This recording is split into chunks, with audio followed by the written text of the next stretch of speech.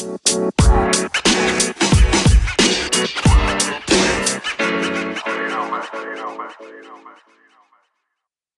morning, afternoon, or evening, wherever you are in the world. Welcome to DBN News for 12/3/2018. Hey, guess what? It's December. Christmas time. This is my daily news that even plants crave. I'm Anthony, and I'll be your host today. With that being said, let's jump into the news.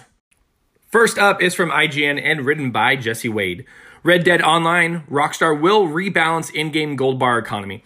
Rockstar has responded to player feedback for Red Dead Online's beta, specifically commenting on fixing the in-game economy. Our current areas of focus include the in-game economy, which will require some additional balancing in order to ensure all activities are appropriately rewarding and fun, as well as some persistent bugs that are causing some players to be kicked from sessions.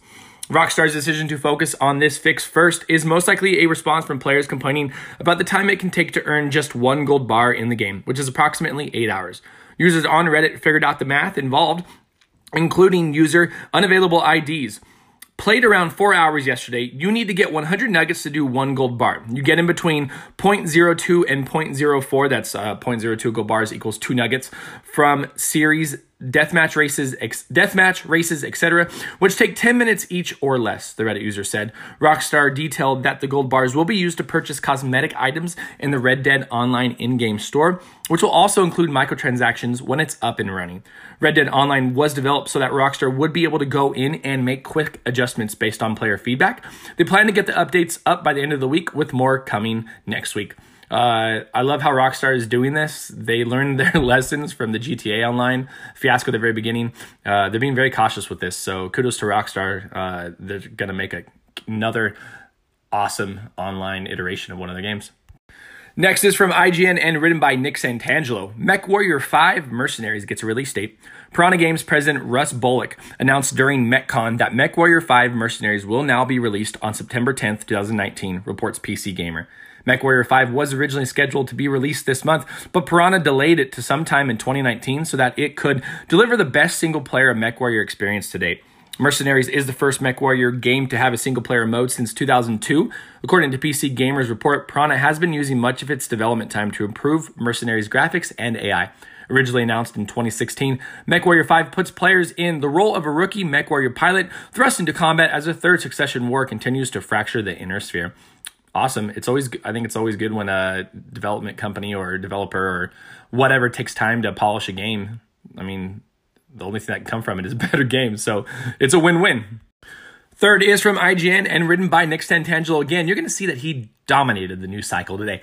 THQ Nordic buys Carmageddon IP. THQ Nordic has announced that it has acquired the Carmageddon franchise from Stainless Games. The original Carmageddon is a vehicular combat game developed by Interplay Productions and Cells Curve Interactive and released for PC in 1997.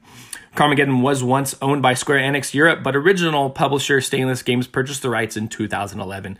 Stainless ported Carmageddon to iOS and Android in 2013. A series reboot, Carmageddon Reincarnation, followed with a 2015 PC release after being partially funded via a Kickstarter campaign. Carmageddon is just the latest in a string of high-profile acquisitions by THQ Nordic this year. In February, the publisher bought Koch Media, which means it now owns franchises like Saints Row, Metro, and Dead Island. In September, it first bought up Kingdoms of Amalur and then purchased Alone in the Dark and Act of War. In addition, THQ Nordic also has 35 unannounced games currently in development. THQ Nordic is just buying everything. They're like Oprah right now.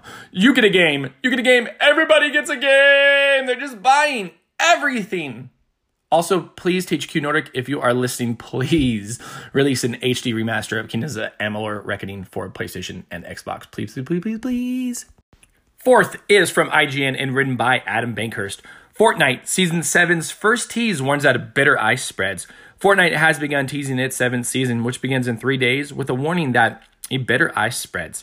Announced on Twitter, the ominous message is accompanied by an image of some mysterious icy figure that may hint at a potential skin in the upcoming Battle Pass or something else entirely.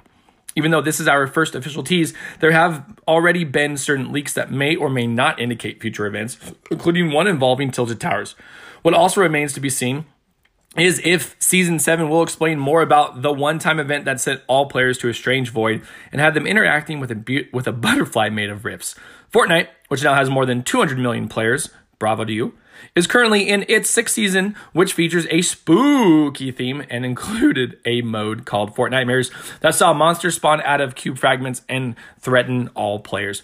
While Season 7 looks to have a winter/holiday theme to it, Fortnite has already gotten in the giving spirit with its test of the long-requested feature of sending gifts to friends, which may see its full release in the upcoming season. Cool. Awesome. New Fortnite stuff. Fortnite still staying relevant, killing it, doing their thing. And last is from IGN and written by, once again, Nick Santangelo. And that's right, 5 stories today, just because I felt like it.